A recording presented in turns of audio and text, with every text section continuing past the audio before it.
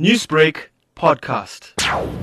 At the moment, all rescue services are on scene, PT ambulance services, the Children's Fire Department.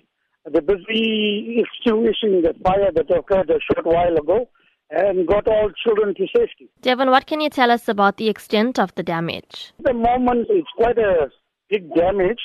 The cause of the fire is unknown at this moment, what started the fire. It started off in the area where they do cooking. It's one of the cookers that we believe that caught alight.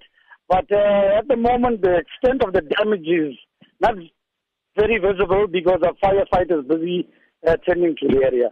But at this moment, the situation is stable.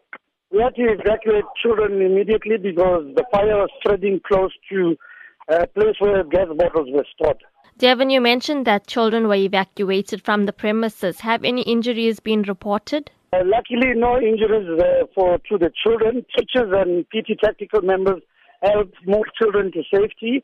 But one lady, she collapsed due to smoke inhalation. Newsbreak, Lotus FM, powered by SABC News.